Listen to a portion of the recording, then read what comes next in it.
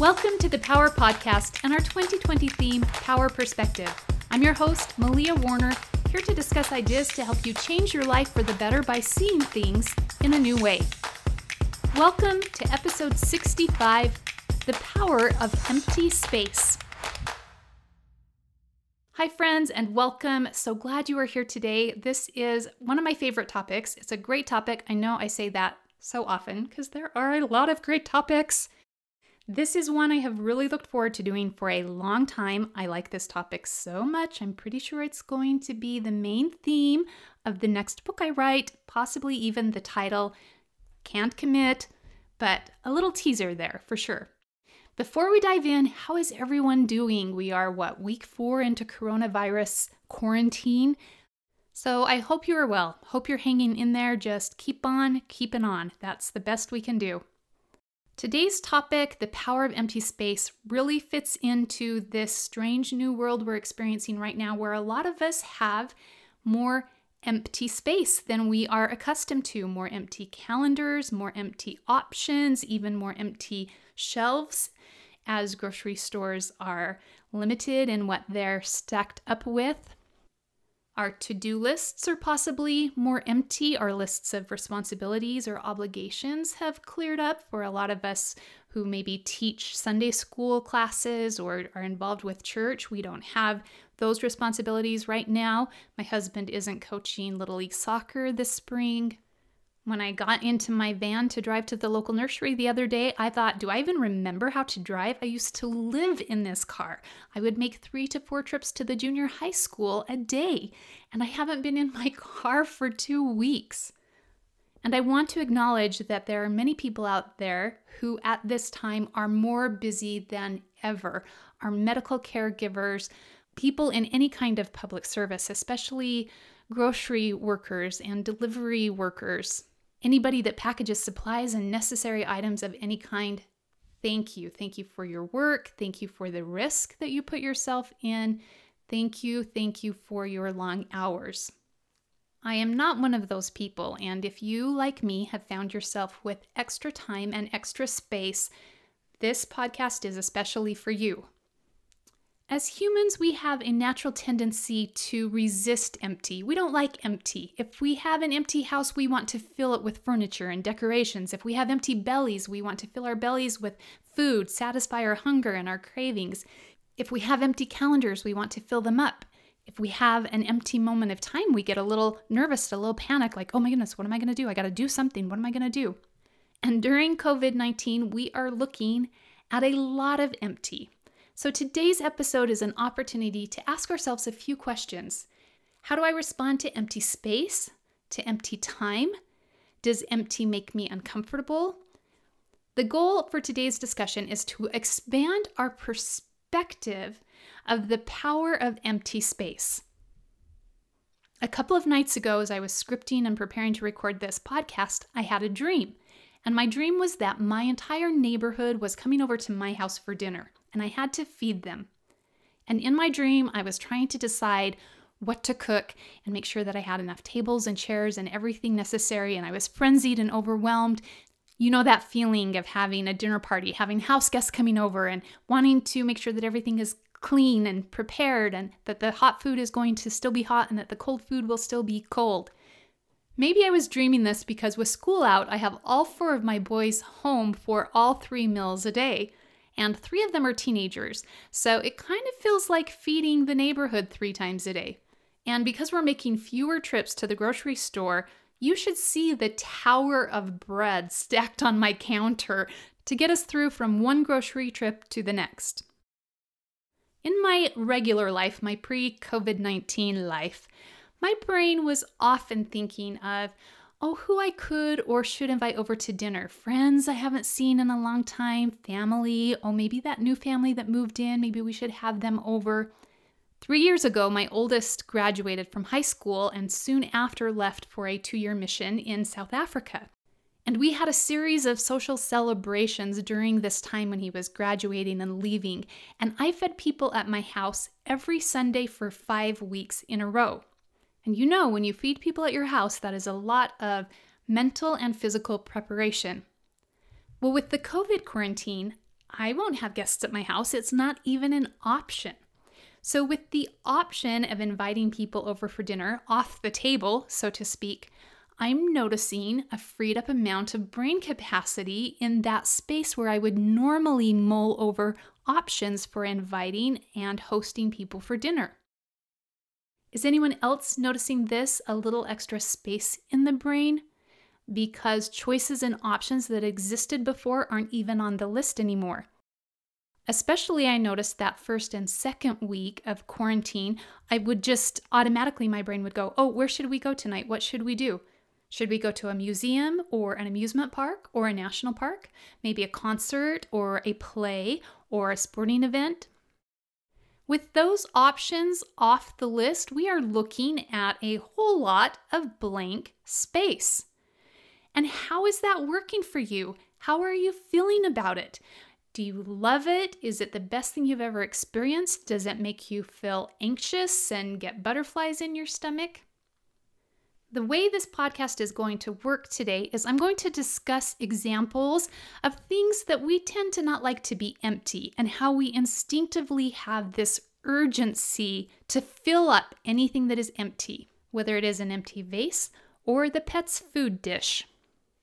And then we are going to gain new perspective about how empty space can not only be good, but be powerful. We are going to learn the principle of pure potentiality and uncover the remarkable power of having empty space in our life. And I am going to give 3 ideas, 3 things you can easily do to crack open this power of empty space in your daily life. It's probably already cracked quite a bit open just because of the quarantine circumstances that we're in. So first, let's explore our human nature, our human tendency to fill things up. When we see something empty, we want to put things there. I would love to take an audience poll and find out, does anyone out there right now have an empty cupboard or an empty drawer or an empty shelf in their house? Maybe if you've just moved in and are in the process of unpacking boxes, you might have some empty shelves. I don't have a single empty shelf or drawer or cupboard. Isn't it interesting how the stuff we have naturally expands to fill the amount of space we have? If I took everything we own right now and moved into a house twice as large, in no time the shelves and cupboards of that new house would be full as well. When I was about 25, 26 years old, just last week, my husband and I, we bought our first house. It had more square footage than anything we'd ever owned before. We had 2 small children. I definitely would not need all 10 of my fingers to list major pieces of furniture that we owned. A piano, a master bed. We had a blue couch and love seat. We had 2 cribs. We did not even have a toddler bed. We did not own a dining table. We used a foldable card table and folding chairs. We had a dryer. So that's not even 10 fingers. So we took that amount of possessions and put it into this house. And by the time we distributed those 8, 9 things among the various rooms, it looked very empty. Particularly because the previous owner of the house had been a professional interior decorator. In fact, she had a regular appearance on a home decorating show. And so when we had first toured the house and fallen in love with the house, and I had even taken photos of the house, it had been filled to the brim with immaculate decorations. Think of a model home on steroids. And that was this house. So that was the image that I had in my mind of this house we were buying. And then she moved herself and all of her Ethan Allen furniture and fine home decor out. And we moved in with a secondhand recliner and a couple of folding chairs. And at that time, it became my life's work, my day-to-day obsession to fill that empty house. I was the one staying at home. I was the quote unquote homemaker, and I believed it was my job to turn that house, to get that house to the level of model home splendor that it had once been. And I was supposed to do it all with a new family budget and 2 toddlers who were basically spinning machines of stickiness. I spent hours perusing garage sales and furniture warehouses, scouring for furniture and decor at bargain prices to fill my empty space. I watched hours of home decorating television to get ideas. I had fantasies that Paige Davis would knock on my door with her Trading Spaces team and say that I had been selected for a Trading Spaces home makeover. Trying to fill that empty space was like an itch I could not scratch. What are other things we aren't comfortable with being empty? Our bellies, of course. An empty belly, a hungry belly, we want to satisfy that immediately. Empty calendars, thus the phenomenon of the daytime planner. We don't feel successful unless every time slot is filled with productive-looking endeavors. We feel we must maximize the efficient to-do list until we measure our worth by the weight of our calendar. We don't like blank spaces after our names. We want to fill those blank spaces in with initials, giving us a sense that our life has greater value with more letters: PhD, MD, LCSW, NPQRL.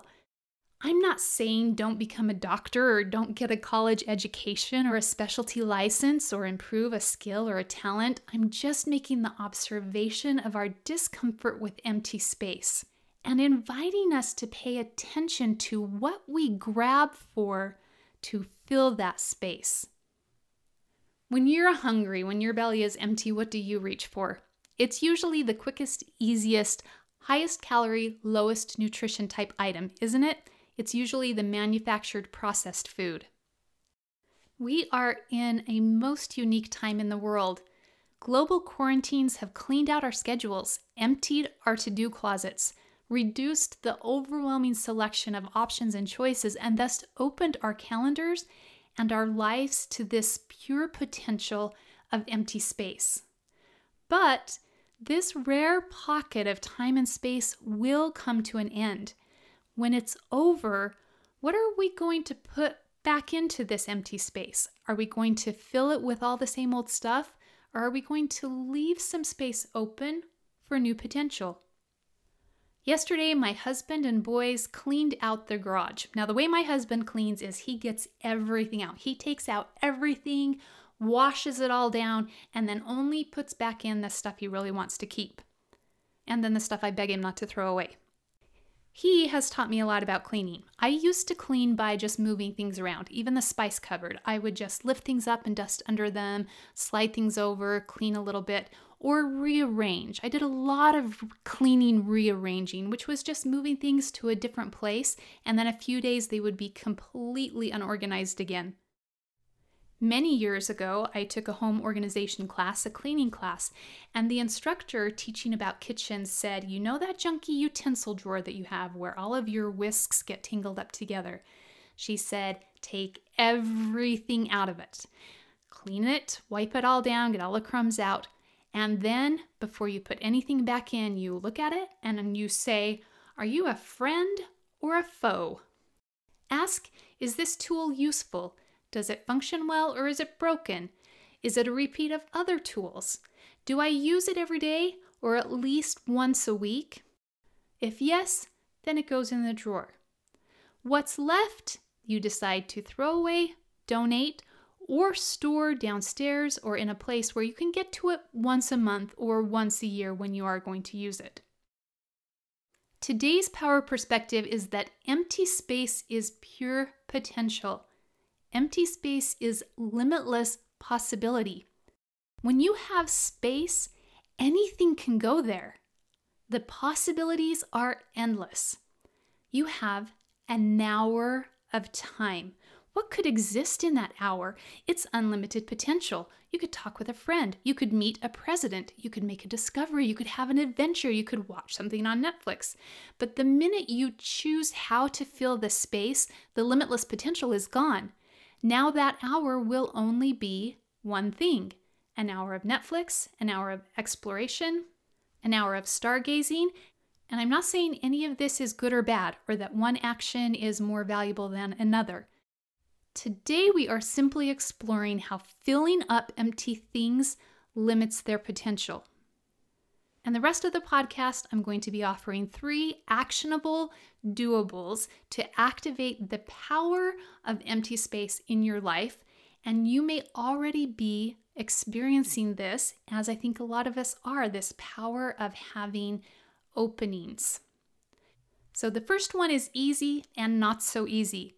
Number 1, be open to leaving empty space. Observe yourself. Notice the natural tendency to want to fill things up, whether it's a drawer or a to-do list or a space of time. In the documentary, The Secret, and I believe it's on Netflix right now. That's a good quarantine documentary for you to watch. You can watch it with your whole family. It's called The Secret. There's a story of a woman who wanted to find love. She wanted connection, relationship. She was ready for marriage. She wanted a family. And a teacher asked her to describe her garage. And the woman said, I own my own home. I have a 2-car garage. And the teacher asked, well, where do you park your car?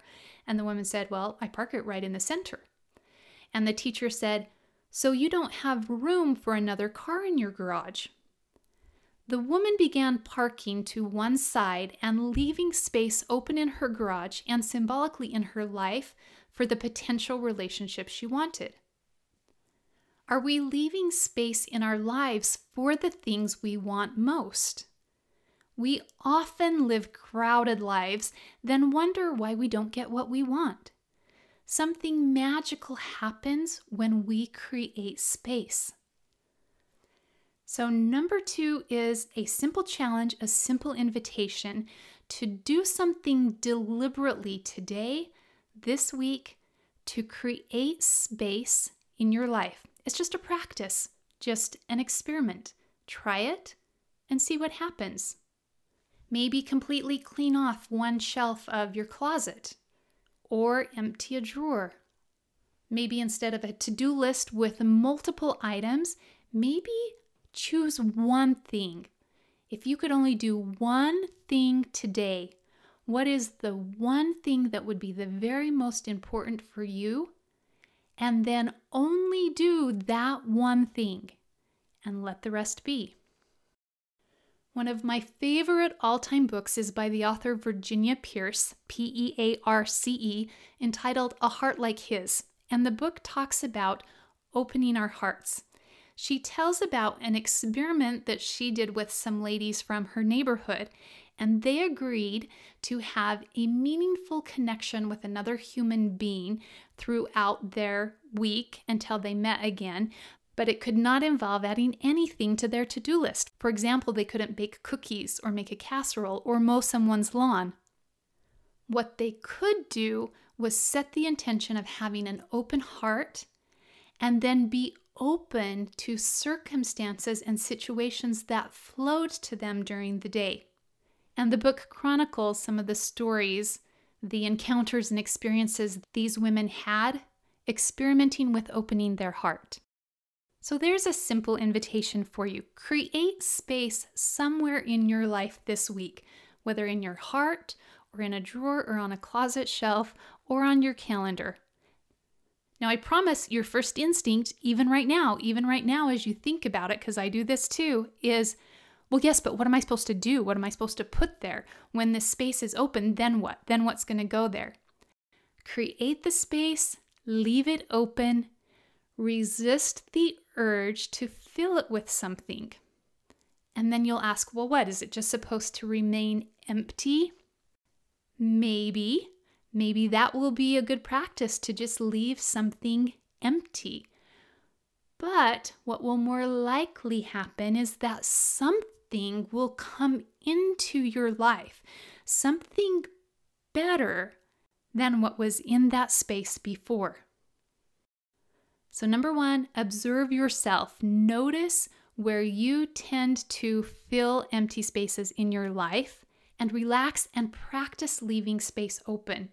Number two goes a little more specifically to actually do something to create space, whether it's clean a shelf, clear a calendar, or deliberately set the intention of opening your heart.